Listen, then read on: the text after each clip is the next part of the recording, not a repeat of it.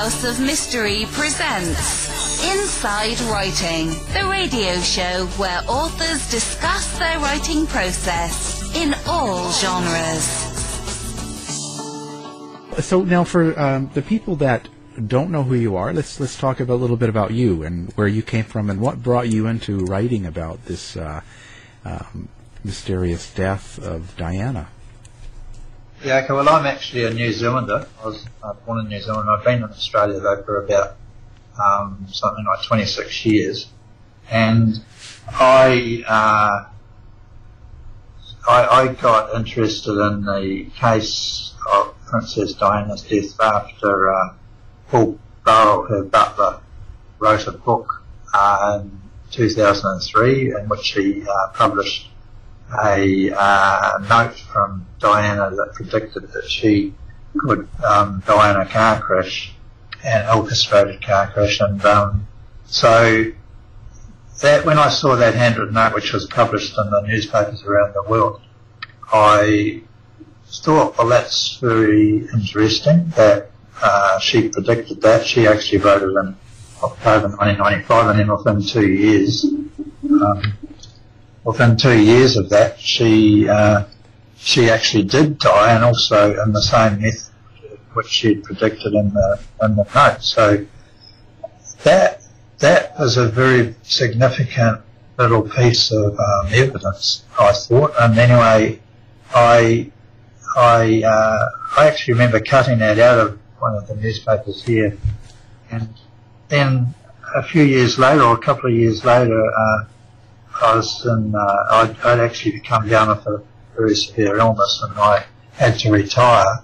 And in 2005, I was looking at what I could do, and I decided I could write. And so I was looking at what I'd write about, and I figured out that that could be worth me doing some research on that crash.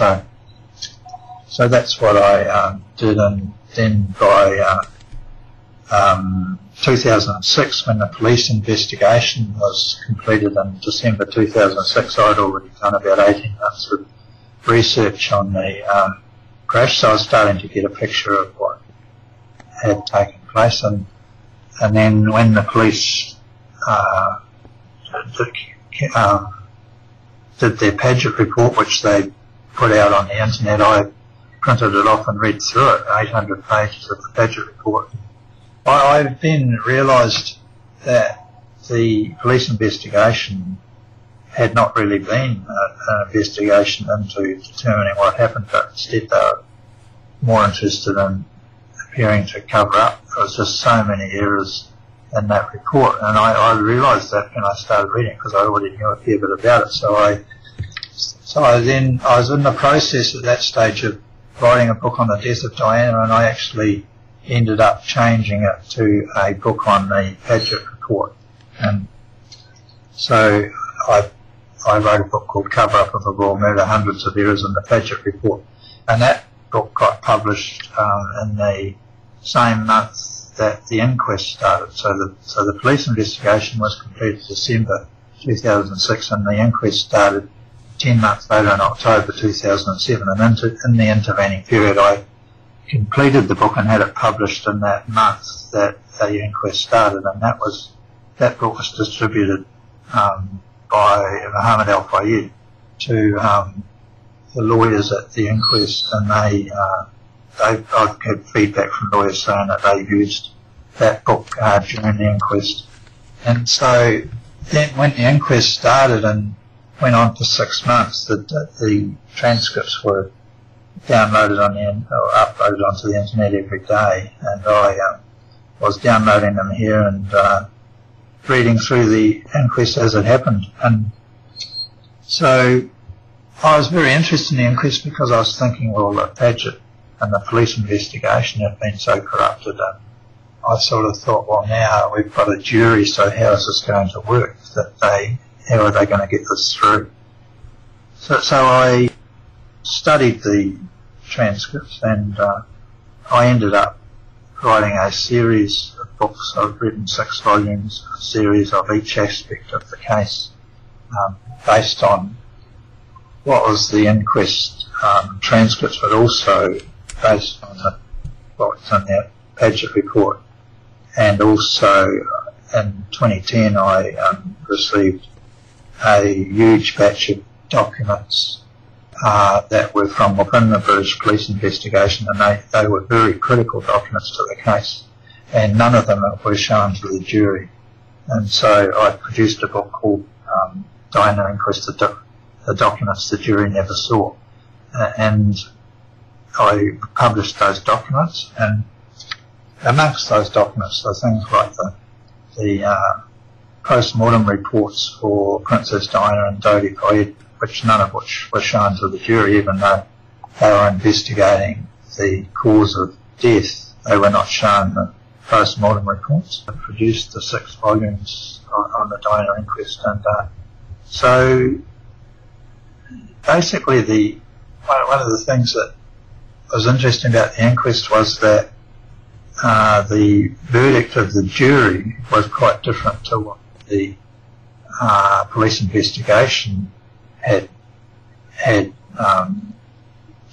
concluded. Like initially there was a French investigation, police investigation, that started on the day of the crash, and in 1999 they produced a result that stated the crash was caused by a driver who was drunk, being Henry Paul, the driver of the Mercedes, who was drunk.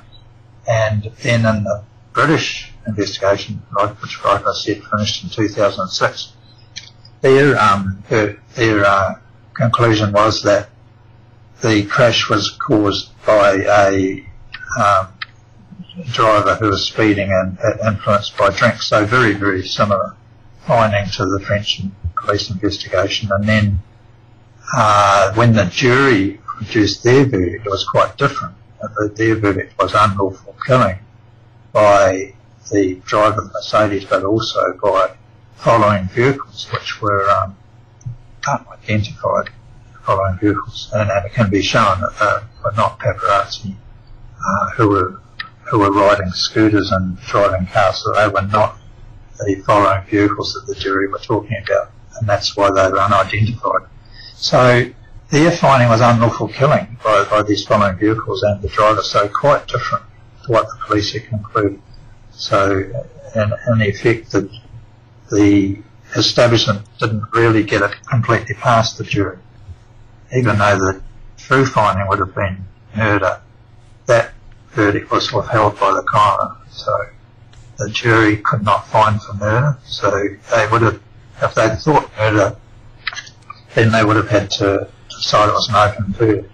The jury was not unanimous. There was 9-2. So the 2 people who didn't conclude unlawful killing may have concluded murder. You just don't know. Right. Well, so when you say cover up and stuff on the police, so do you think they intentionally covered it up, or was it just really bad police work? Oh no, it was intentionally covered up. I think one of the things that, if you're in the study into the way the Paget was done, there's elements of them trying to find the truth, and I think what it is, it's the lower level officers that were working on the case. Some of them were genuinely interviewing witnesses and genuinely trying to establish what occurred. So the Paget report's a very strange document because there's a mix of that. So in the Paget report, there's quite a bit of evidence that indicates murder. But the conclusions drawn by the Paget report are that it was an accident caused by the drunk driver. So, so it's sort of a bit of a mix, but the overall thing is that the police at the top were covering up, so they had to reach a conclusion that was not murder, and so that's what happened. But it's interesting how that Paget report, so it's full of this stuff that indicates murder, and they draw these conclusions of an accident. So it's quite easy to, when I did my book, to show, okay, well, this evidence is indicating murder, this is in the Paget report, and yet they conclude this one. It's just a complete contradiction to what the evidence was. Very, very strange report. And so how was it for you when you were investigating and researching all the different books you've done? How was it with you? Like, how were the police toward you, and how were just general people when you were trying to investigate or research? Oh, well, I've had people that have helped me, mainly people in the UK who, and mainly people that want to remain anonymous. But like I said, those documents, I mean, that when I received that batch of documents that the jury never saw, well, that really made an impact on my investigation, and so that really helped me immensely. So I've had sort of support like that. I haven't really had any direct overtures from the establishment that against me, although there's a lot of indirect stuff on the internet, and I've had interference in various ways with my work, but nothing direct, that you could sort of say, well, this person's given me a death threat or anything like that. So now let's start with what happened. Now, so do you think that the accident was all it was kind of predetermined, like they kind of planned the accident? Yeah, it was a planned operation. But what happened is they knew Diana was under surveillance, so they were monitoring her phones and she was she was travelling around off Dodie and various trips that she was making. And anyway, there was a phone call that Dodie fired her lover. He made a phone call to the Ritz in Paris, which was owned by his father, and he made that phone call on the 18th of August 1997.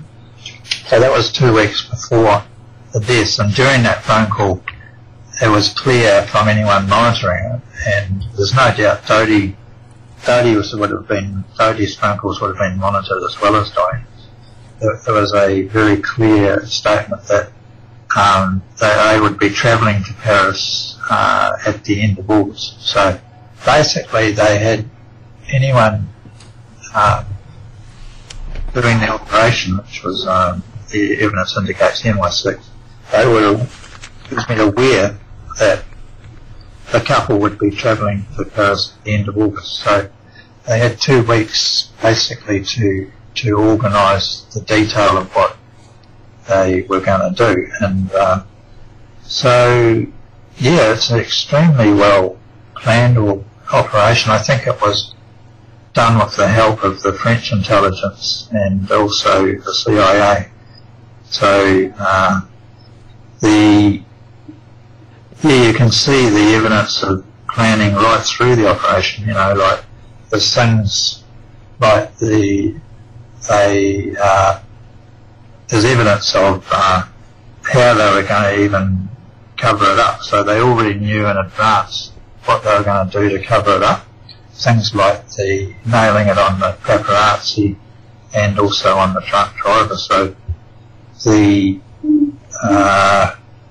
if you walk down the streets of London and start asking people who killed Diana, a lot of people will say the paparazzi, or even anywhere that you ask them in Australia or US, they'll say the paparazzi. They were chasing her to her death, And then the other thing they might say, well, the driver, because he was drunk. So there's just two things, and that line is in a lot of people's minds, even though they're both erroneous. But they're in people's minds as the cause of the crash. So these things were worked out before the crash even occurred, and you can see the evidence of it. And things like Henry Paul, who was working for intelligence, even though he had no idea of what he was involved in, he had no idea that they were about to kill Diana. He probably thought that the things he was doing for the intelligence would be helping to protect her. But one of the things he did was and he was paid very well. There's a lot of money that went into his accounts that was unaccounted for in the investigations. And one of the things he was doing was that at the hotel in the night, he was making regular trips out to the paparazzi. Now, he was the acting head of security for the hotel, so they basically don't interact with the paparazzi, these guys, because the hotel is about securing the well-being of the guests, and Diana and Dodie were VIP guests, and yet Henry Paul was going out to the paparazzi and telling them, oh, they're going to be out in about 15 minutes, they're going to be out in 10 minutes, and as it got later in the night, he went out there more. He made about 5 trips in total to the paparazzi out the front of the hotel, telling them they're not going to be very long. And so why does anyone do that? I mean, you'd be doing the opposite if you were had the interests of the couple who weren't interested in being hounded by the paparazzi. So the reason that he was doing it was to make sure the paparazzi didn't go home, because they once they got to 11 o'clock or towards 12 o'clock, it'd be easy for the paparazzi to think, oh, well, they're going to be staying in the hotel overnight, there's no point in waiting out here. So he was making sure they were staying, and he was being paid to do that. So then when the Mercedes did leave the hotel, the paparazzi was still there, and they followed the Mercedes. And like I said before, they were on scooters and in small cars, and they once it became a chase, when it once got onto the expressway heading towards the Alma Tunnel, well, the paparazzi had no chance of keeping up, because they just didn't have the power in the vehicles they were in.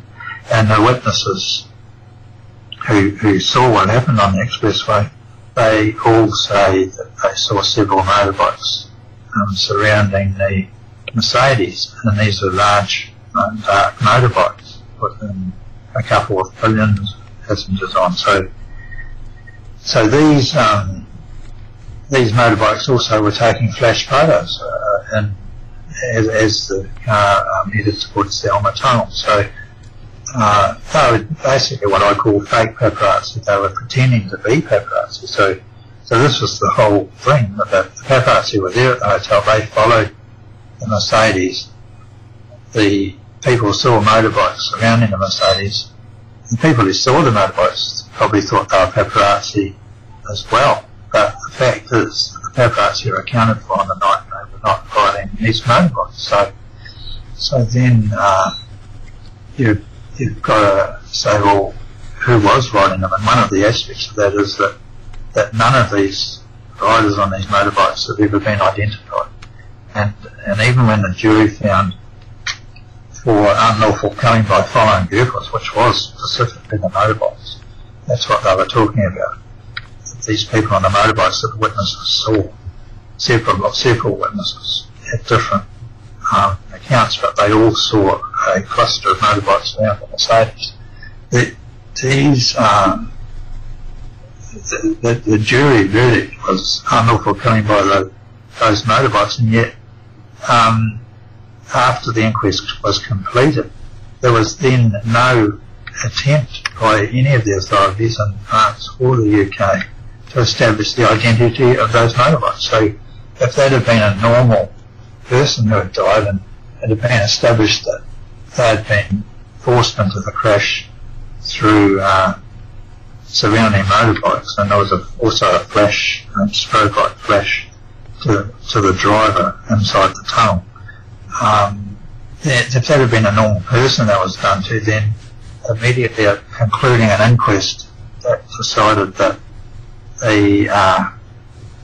that these motorbikes were the cause of the crash and they were unidentified, and immediately following that there would be a police investigation set up to establish who those motorbike riders were, and that never occurred.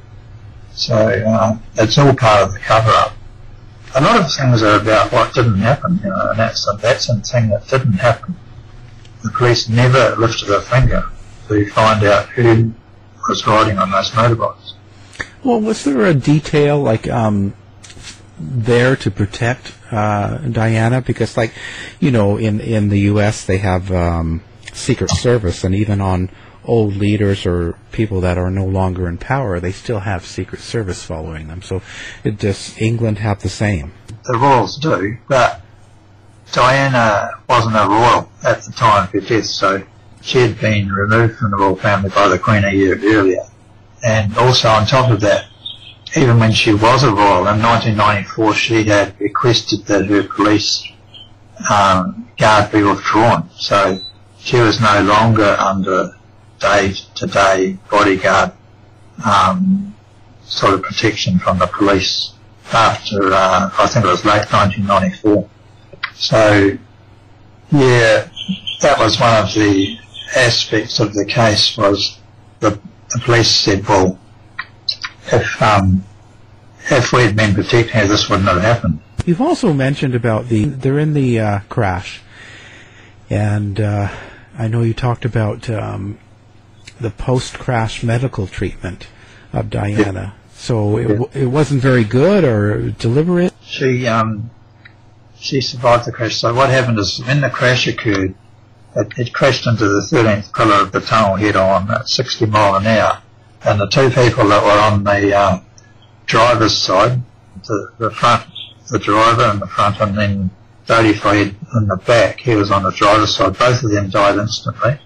And the two people on the passenger side, which was Trooper Reece Jones, who was in the front, the bodyguard, he's still alive. And Princess Diana in the back, she survived as well. So both of those people on the passenger side survived.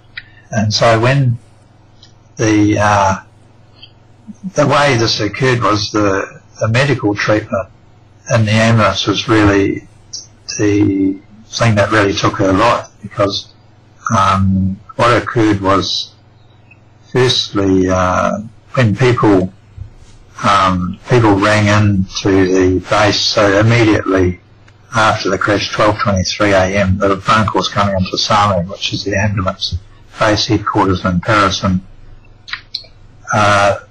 so there's two people in the base that run the base, two doctors that run the base overnight in Paris, and there was one of them was asleep, and the other one was Dr. Arnaud de Rossi, and he was taking the calls.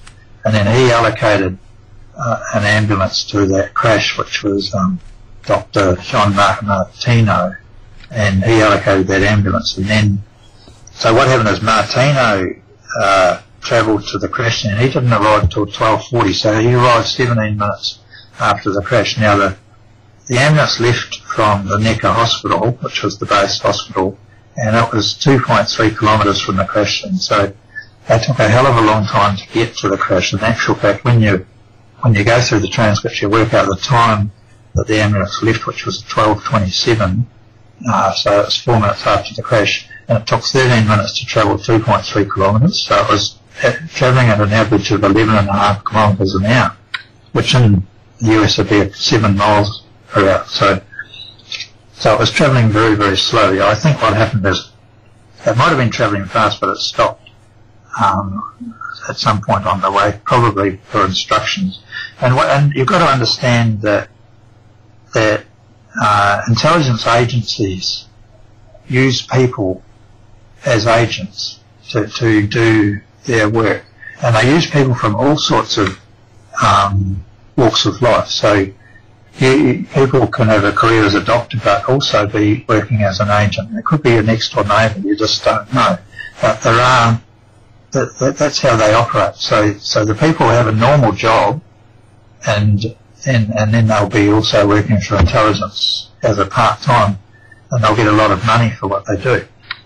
So, as it turns out, what happened is that ambulance arrived at the crash scene, and immediately it arrived, Martino called the base, and he spoke to de Rossi and said, "We're here," and there was the transcript of the call was shown at the inquest, and he said that about the number of people in the car and that sort of thing. And then immediately after that call, de Rossi left the base and headed straight to the crash scene. He left so quickly he didn't even wake up the other doctor. So it was left to an auxiliary to wake up the other doctor, which was Dr. Mark Lejeune. Now, when you piece all the evidence together, what happens is that De Rossi, who was manning the phones at the base, and Martino were both working for intelligence. So when De Rossi got to the question, he then had two doctors there working for intelligence. And what occurred was that it took them 1 hour 43 minutes to deliver Diana to the hospital. So there was a very long period of time when she was in their care. And people sort of, like at the inquest, one of the issues was that the system in Paris is different. And it is different, it's true. Like in the US, what happens is they call it scoop and run. And so when a person is in a car crash and injured, the ambulance will rush to the scene and pick up the victim and rush them to the hospital. And then in Paris and in France, what they have is a system called stay and play, and they have ambulances that have a doctor on board, which generally in the US, and certainly here in Australia, they don't have a doctor on board the ambulance. But in Paris they do, and they have more equipment on the ambulance, so what they call stay and play. So what they do is the ambulance arrives at the crash scene and then tries to stabilise the patient, and then takes them to hospital, and they will do more at the scene than what they would in the other sort of Western countries. But the thing is that even in France, there are times when they will still rush a person to hospital, and it depends on what the injuries are, or what the perception of the injuries are. So if you've got a patient who is in Diana's situation, and Diana's situation was very interesting because when they first tested her on what they call the Glasgow Coma scale, she registered 14 out of 15. This was done in the car while she was still in the car. She registered 14 out of 15, and that's basically an assessment of her condition in her head.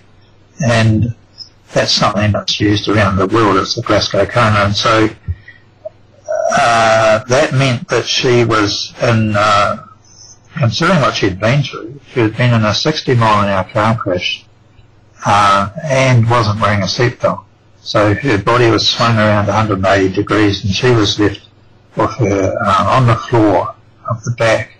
So her back was against the back of the front seat, and her legs were up on the back seat. So she'd been through a very severe crash, and yet she came out 14 out of 15. So she came out extremely well. But the thing is that doctors knew that if you're in a high-speed crash like that, there could be some sort of internal injury. And then when they eventually, and everything took a long time with this, they took 20 minutes from when the ambulance arrived to get her out of the car, and then she got into the ambulance at 1:06. So 1:06 is already sort of 43 minutes after the crash. Anyway, once in the ambulance, they've got the records there. They externally assess her, examine her, and in the records there it says they saw a thoracic trauma. So they saw bruising from in the chest, and it's shown that there'd been a thoracic trauma. Now, once they saw that, they knew that it could well be some sort of internal thoracic injury. That means that, okay, there could be a torn vein. As it turned out, there was a torn pulmonary vein. The blood pressure had dropped. The blood pressure was down to 70, which is still, it's not catastrophic, but it is low. So they knew by that stage that she had an injury which they could not tell from the ambulance. And that's the issue. The issue is, where can this patient be helped? And there's a certain thing known as the golden hour in medical circles, and that's an hour that you get where you just have to do something if it's a serious injury. And this was a serious even though she scored so well in the Glasgow Coma, she still had a life-threatening situation. So when you look at the transcripts for the base is asking the ambulance, well, when are you leaving? When is the ambulance going? You know, and it stayed in the tunnel. The ambulance stayed in the tunnel for 1 hour and 1 minute. So it didn't leave until sort of 40, something like 41. So 1:41. So it was 1 hour and 18 minutes after the crash until the ambulance left the tunnel. So, but the base was concerned that the ambulance hadn't left, you know, and you can see that from the transcripts. And one of the other thing you can see from the transcripts is that De Rossi, who's the one phoning the base, says nothing for the thorax, and he says it twice to the base that there's nothing for the thorax. Now that's a direct lie, because he knew, because they'd done the examination, that there was a thoracic trauma, so he knew there was something to do with the thorax, and yet he said nothing for the thorax. And to the base, and what that establishes is that when the ambulance finally arrives at the hospital, that they won't have a cardiothoracic expert on hand to deal with Diana. So, and that's exactly what happened. By the time the ambulance got to the hospital, the cardiothoracic surgeon was at home in bed. Well, if they had told the base, okay, there's a thoracic trauma, then the base would have told the hospital, oh, you need a thoracic expert there. There's a trauma, you know. And so it was there's a combination of things. The other thing is they were pouring in these what's called catecholamines, which is something that increases the blood pressure. Now the blood pressure was 70, it wasn't, and the inquest expert, the cardio expert at the inquest, said, well, with a blood pressure of 70, you wouldn't be, in the thoracic trauma, you wouldn't be putting in these catecholamines, because what they do is they increase the blood pressure, but they also will increase the pressure on any injury inside the body. So if there is a tear in a vein, then it's going to just increase the blood that's coming up, that's leaking from that. So these are very serious things, because they started pouring these catecholamines, and then they did it over a very long period, because it took a hell of a long time to get to the hospital. So then the other aspect is that just before they got to the hospital, they stopped. The ambulance stopped, and there was 2 journalists who witnessed it.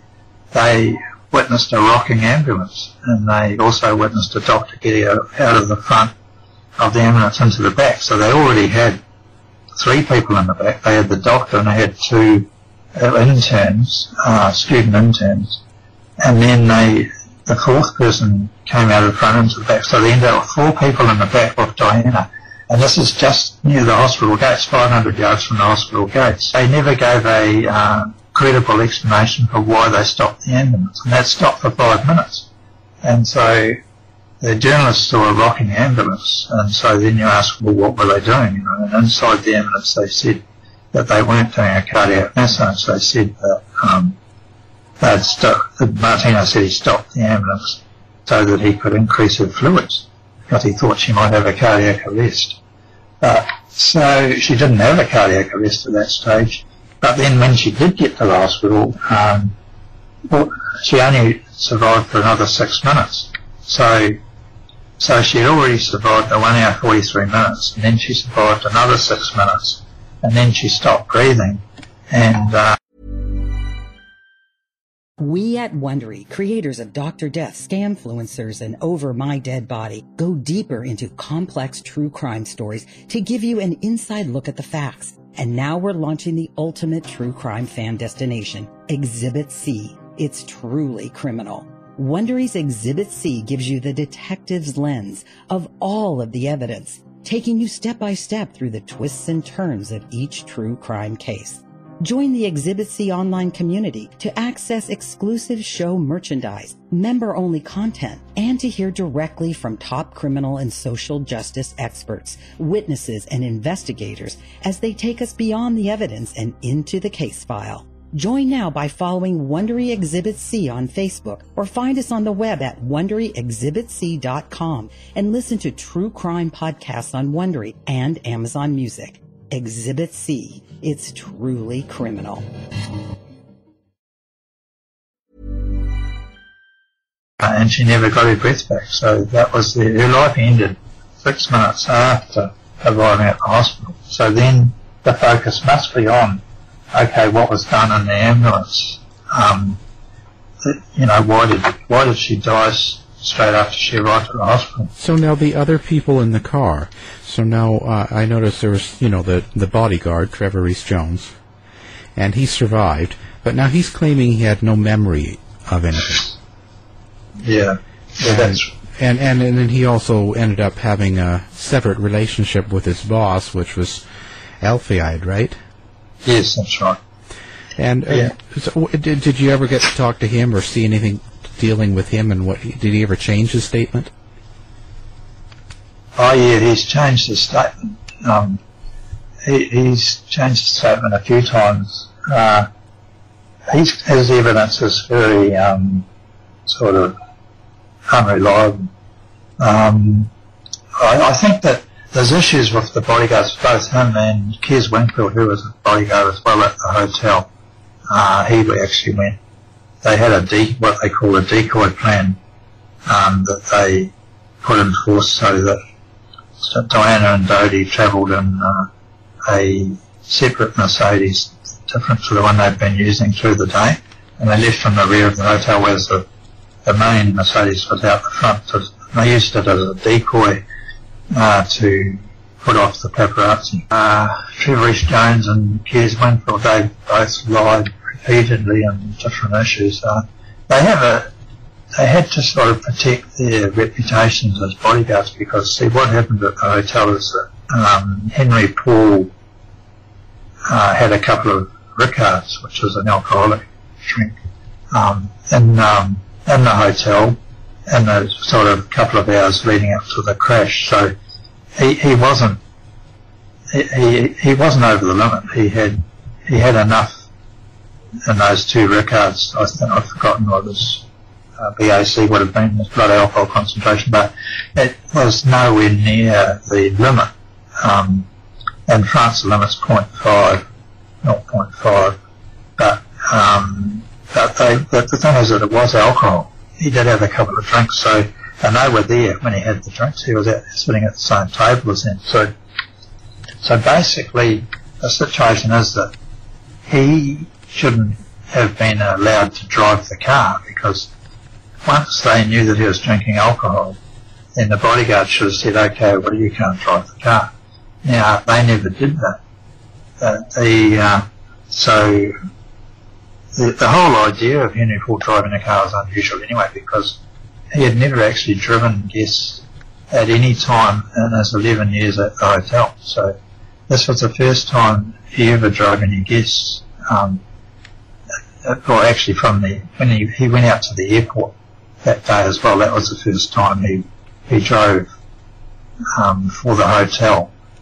And then the trip into the tunnel when they had the crash, that was the first time he drove guests, because he had Dinah and Jodie in the car on that trip, but it was on the trip from the airport. He only had the luggage and the other people who were not guests in the hotel. So they basically knew that Henry Paul was drinking alcohol, so they then had to say in their police statements that they thought he was drinking, they called it pineapple juice or pineapple cordial. And so they were they were lying, because they knew that he was drinking alcohol. But the thing is, if they had admitted that they knew he was drinking alcohol, then they would have lost their careers, because they shouldn't have let anyone who had been drinking alcohol drive the couple. Now, I'm not saying that the alcohol that Henry Paul drank really affected his judgment to that extent, because, I mean, that's why they have the limit.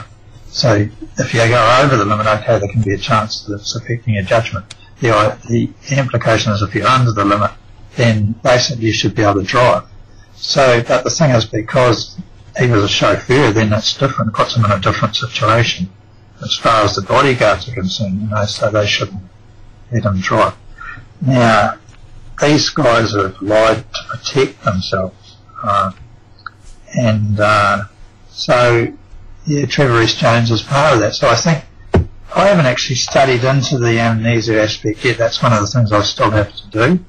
There's still another volume still got to come out on this, but the indication is that he may well have not lost his memory, because there was evidence from one of the housekeepers at the Alfred Apartments in Park Lane in London, and she said that she had spoken to Trevor Rhys-Jones and he had told her not too long after the crash that if his memory came back, that he would be in trouble. So he may have been forced to be silent.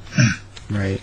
And so now he worked for Dodi Fayad's dad, right, Al Fayad. And so, and Henry Paul, the driver, you were talking now, so he worked for the hotel then? Yeah, well, Henry Paul worked for the hotel, but the hotel was owned by Al Fayad, so he also working for Al Fayad. So they're all in it. So now his family seems to be happy that they're probing this a lot, because they don't think it was an accident either, do they, actually? Yeah, well, that's right. No, they both think that there's more to it. Yeah, that's right. They have a different angle, the Henry Paul's family, because they say, well, there's no way he worked for intelligence. Well, I mean, the evidence that Henry Paul worked for intelligence is very strong. But they're in denial over that. Well, that's understandable. I mean, it's their kid, so they wouldn't necessarily want it acceptable. It's not acceptable to them that he was working for intelligence, basically. Whereas I think Al Fayed accepts that he was, even though he was an employee. It's pretty standard, actually, that in these high-class hotels, that the security department, there'll be people in the security department who are working for intelligence, because intelligence has an interest in people who visit high-class hotels. Right. So, so that's not really a shock. Because Henry Paul had connections with intelligence. But now the level of involvement and the money that he was getting, there was big money he was receiving. He was receiving much more than his fixed wage each year from intelligence, and that's in his bank accounts. He had 17 bank accounts, and he had intelligence contacts in his phone diary. So he was definitely working for intelligence. And so now with all the cover-up, the French cover-up and the British and the corruption of Scotland Yard, so who do you think is behind everything? Like, who's the one that wanted her dead? Well, the evidence indicates that there's two motives. Firstly, there was her involvement in the anti-landmines campaign. So she was revving that up.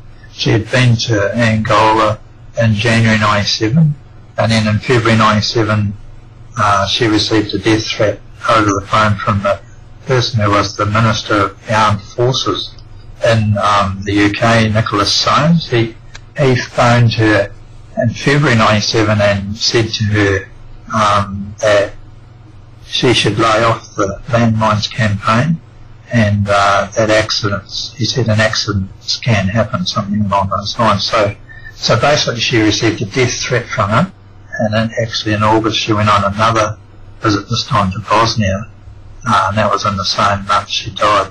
So, and that was all part of her anti-landmines campaign. She gave a major speech about landmines in June 1997. The fact is that Diana was a humanitarian, and she would have been moving on to other weapons. I don't think if she had won on landmines and got them correctly banned, then she would have moved on to something else, like cluster bombs or whatever.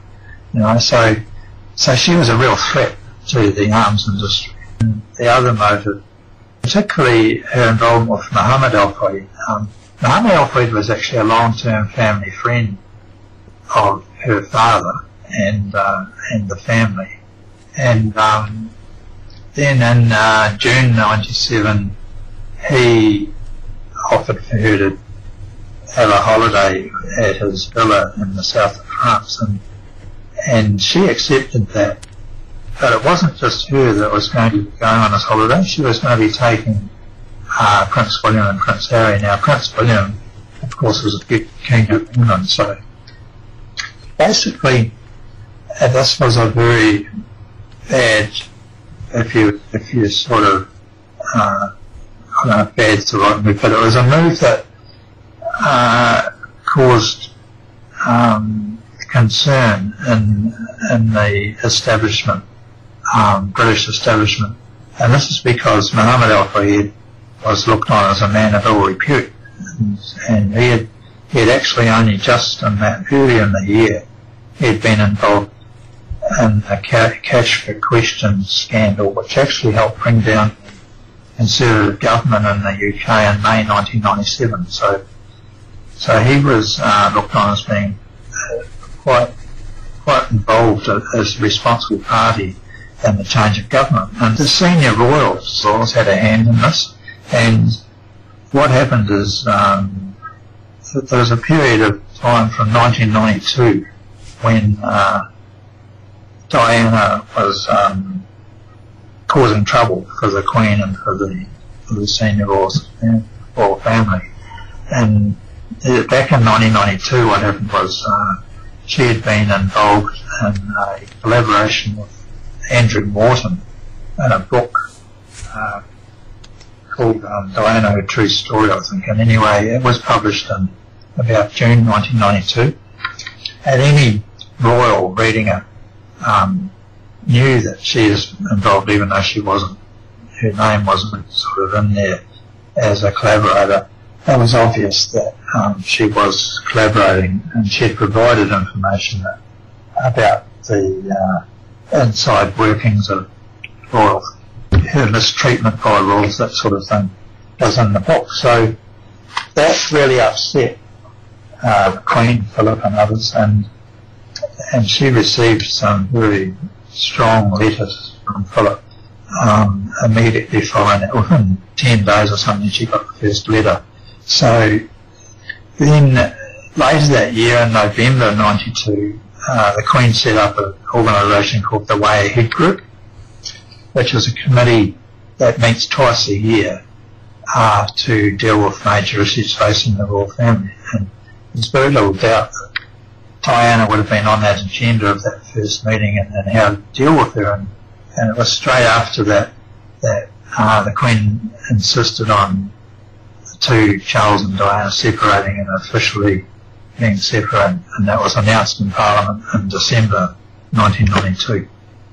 So that was the first thing. And then in 1995, Diana went on national TV on the BBC, and what she'd said in the book, collaboration in the book, she now actually said on TV in a very much more full-on situation than just being a unnamed collaborator in a book. So this time she was on national TV in an interview saying the same sort of stuff, and that, you know, there were 3 in our marriage, and it was a crowd sort of thing, it was a bit crowded or something like that, and things like Charles should never become king.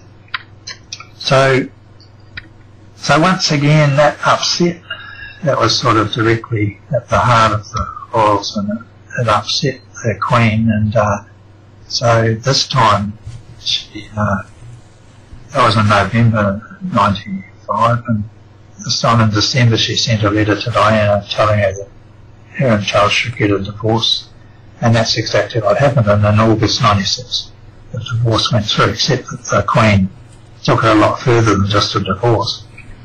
And she actually divorced her from the royal families, not just from Charles. So she withdrew her HRH title and her Royal Highness title, and also effectively removed her from the royal family. So even though she was the mother of the future king, I think basically once the Queen had done that, and she was Diana was outside of the royal circle completely. I mean, she'd already been outside since the separation, but she was completely outside and a complete free agent.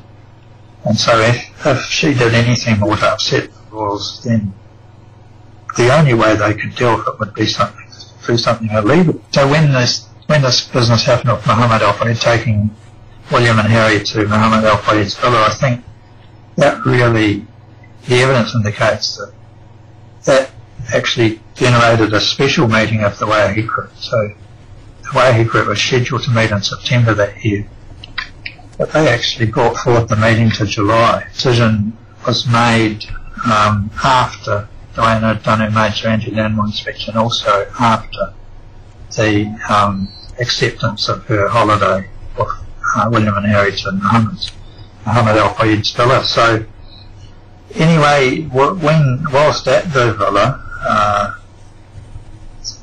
Dodie also came after a few days, the son, and they struck up a very close friendship, and that developed very quickly into a relationship after the conclusion of the holiday. So that was another factor then. So you had a build-up of actions by Diana. She was upsetting people in high places, and so I think it was a combination of the royals that they had the special Waiahi Group meeting, which was held on the 23rd of July 1997. That was 3 days after the conclusion of that holiday. So it may well be that around that time an order was given. See, the thing with this sort of thing is it's always circumstantial, because you're never going to get anyone from that Waiahi Group meeting putting their hand up and saying, yeah, well, she was discussed.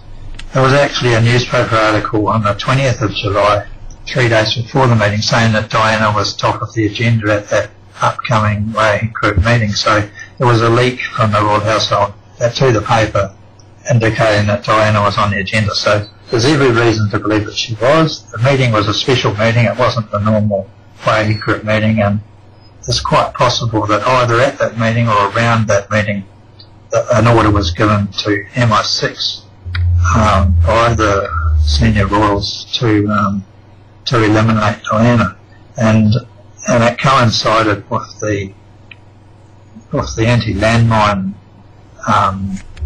operations that she was carrying out as well. So the Queen would have had on board the leaders of the UK, France, and the US, and who at that time, I think those Jacques Chirac in France, was Tony Blair and Ferdinand Bill Clinton in the US.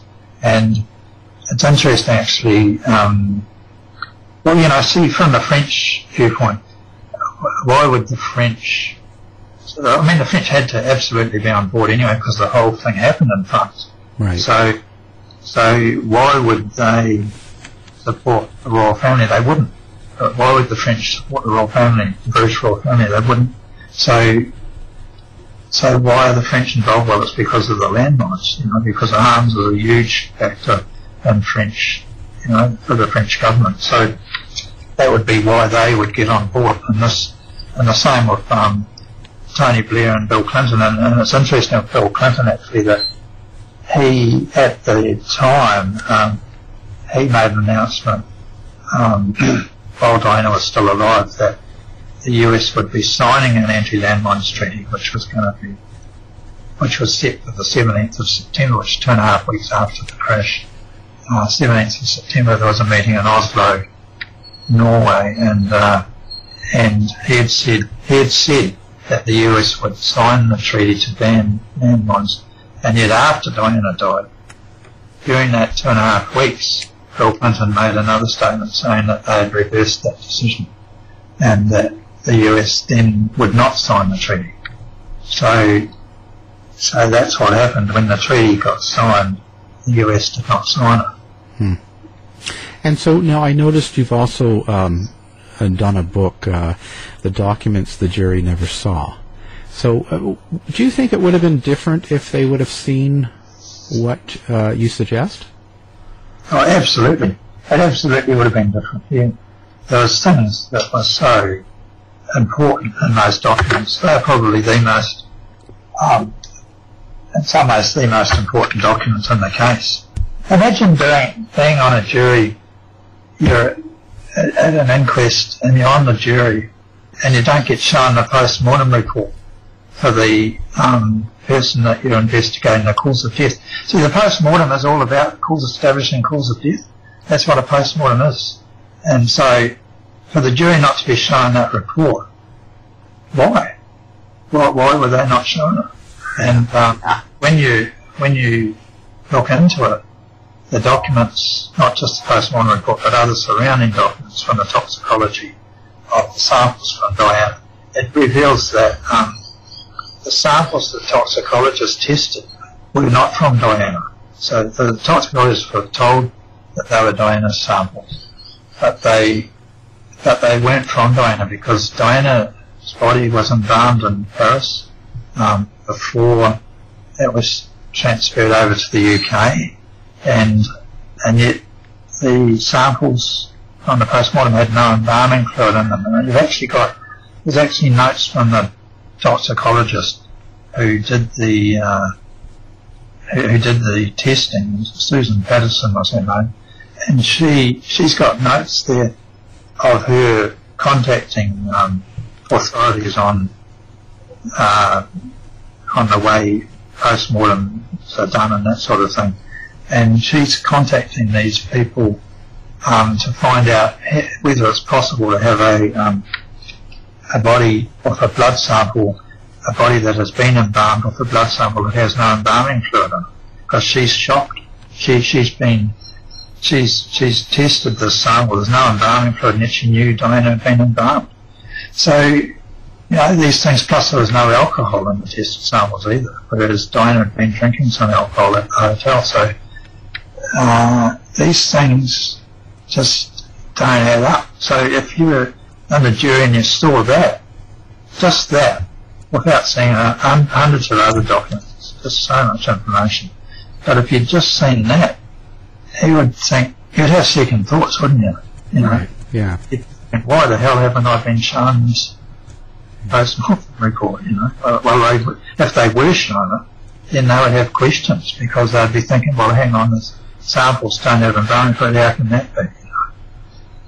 Wow. And so now Diana thought, so you were saying earlier that she actually thought someone was going to kill her and it would be an accident. Who did she think was going to kill her? Yeah, well, there's two notes that are relevant to this. She gave that note I spoke about earlier to her butler, and then she also, in the same month, she had a meeting with her lawyer. It was actually a meeting to do with the marriage, but at the end of the meeting, she told the lawyer, who was Lord Victor Mishcon, that she expected she could die in a car crash, orchestrated car crash. And so he actually went home, and the next morning he wrote up a note of what she had said. So he thought it was that important. And then he got it typed up, and then he locked it up in a safe. So there were two notes. It sort of indicates that she was fearful. In the first note to Darrell, it says it actually names her husband. Because at the time in October 95 he was her husband, and that was Charles she was referring to, Prince Charles. So she thought that he was orchestrating. And then in the note from Mishcon, it indicated more like the sort of, maybe the establishment of senior royals. There was no actual name. She didn't name anyone in that one. But when she spoke to people, there were people that she spoke to saying she feared for her life. It was sort of MI6. She feared that she'd be done in by MI6, but basically on the instructions of, I think, senior royals or the establishment. That was her fear. She used to call the men in grey suits, and that was referring to sort of senior members of the royal household. But she definitely feared for her life, and one of the aspects of that was that after the death of Diana on 31st of August 97, Victor Mishcon went into the police. He called up Paul Condon, well, actually, he didn't do it immediately. It was 2.5 weeks later. And what happened is, on the 17th of September 97, so 2.5 weeks after the crash, the French went public with that there'd been a second car involved, a white Fiat Uno, and the debris was in the tunnel and it crashed into the Mercedes.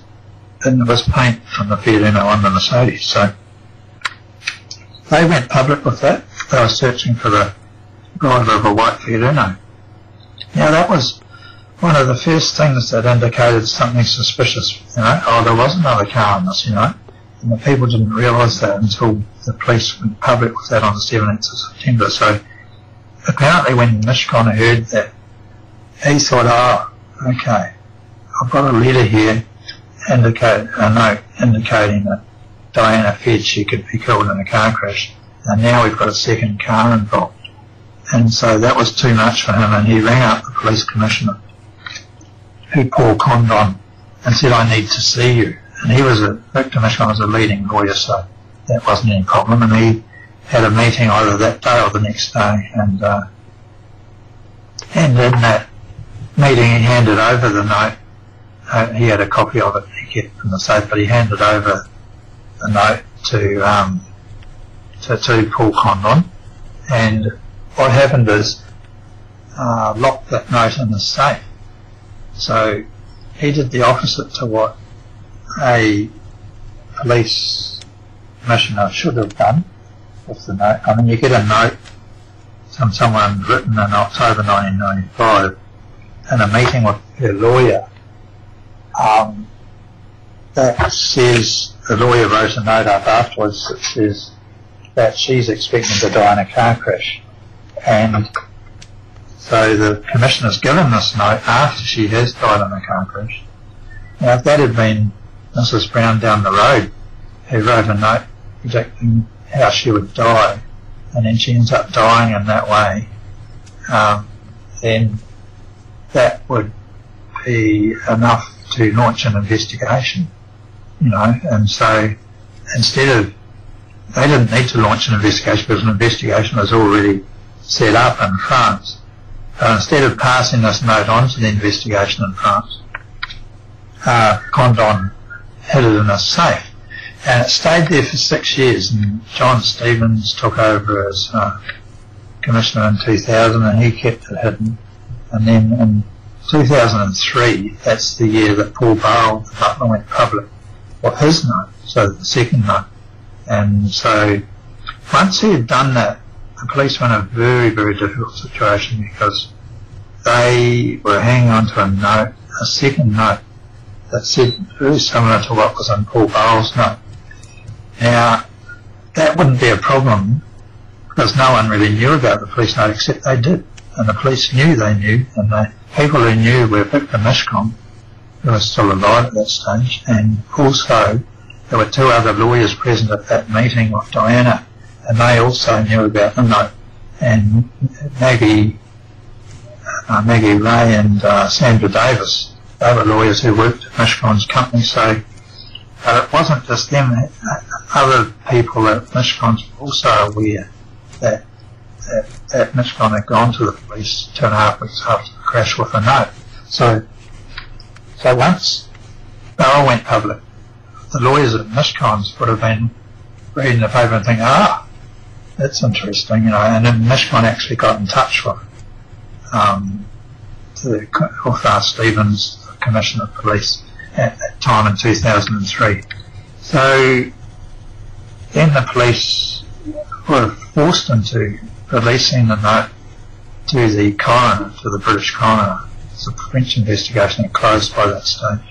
And so the British coroner was shown that note. It took them another couple of months. They got legal advice, the police sought legal advice, because they had to work out what their legal situation was, because they had suppressed evidence. See, the police was meant to be about investigating evidence, not suppressing it. And so the very fact that they did suppress the note indicates a cover-up, again. Yeah, they were trying to protect somebody. Yeah. That's right. So where do you see this going now? I think that really there should be some justice. I mean, there's been no justice so far. I think there's 2 aspects to it. I suppose one part of justice is that people get to know what occurred. I think, there are a lot of people who believe Diana was murdered. They just don't know exactly how it occurred or what took place. But it's a question of, I'm doing my best to try and publicise that as much as I can. So it's a question of people becoming aware of what occurred But the other aspect of justice is, okay, why can't something judicial occur, that corrects the wrongs? Because, the inquest was so corruptly run by a corrupt judge, Scott Baker, and then the police investigations were completely corrupt as well in both France and Britain. And so maybe the International Court of Justice could carry out some sort of just inquest. That's the only possibility I can really think of. I don't think you could possibly get justice in France or Britain. So it has to be something international. And maybe it could happen in the future. I'm not sure whether that's ever going to happen, but it's possible. I think once the Queen dies, that there'll be much more pressure from William and Harry to not just have something proper done. Yeah, when after the Queen dies, and William and Harry, I'd say that we put much more pressure will come to bear, I think, because if I was in William's situation, I put myself in this situation. And your mother's died in a suspicious car crash, but it's never really been dealt with. It's never been dealt with, And so she's a public figure, so you would want the public to know, I think, about how it occurred. He may well have his own suspicions, and Mary might. Well, they can't say at this stage, but in the future, that things will change once the Queen's gone. And I think there'll be a lot of pressure on Charles to actually... The indication is that Charles wasn't directly involved. It more came from the Queen, possibly Philip, but it was very... there's no actual evidence that places Charles in the gun, really. It's higher up.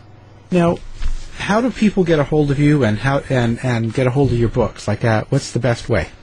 Yeah, well, I've got a website, which is www.princessdianadeaththeevidence.weebly, weebly.com. And that website has got my contact email address, and it's also got all the information about the books. It's got a lot of other stuff as well, a lot of videos and interviews and stuff that I've done over the years, and also there's a lot of information about the reactions by leading people in the UK and towards the books and things like that. So yeah, there's a lot of stuff on the website. Okay, and we'll actually post all that so people can get to it on the website and the Facebook, so people can get in contact with you. Yeah, great. Yeah, and we appreciate it. To find out more about our show, guests, or to listen to past shows from our archive, please go to www.houseofmysteryradio.com.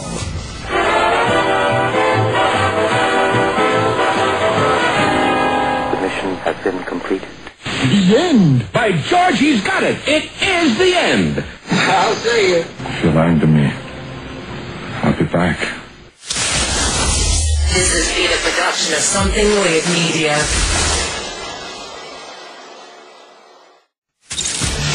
You've been listening to the House of Mystery radio show. To find out more about our guests, hosts, or shows, go to www.houseofmystery.com. Show's over for now. Was it as good for you as it was for me? Well, good night. This has been a production of Something Weird Media. I'll be back.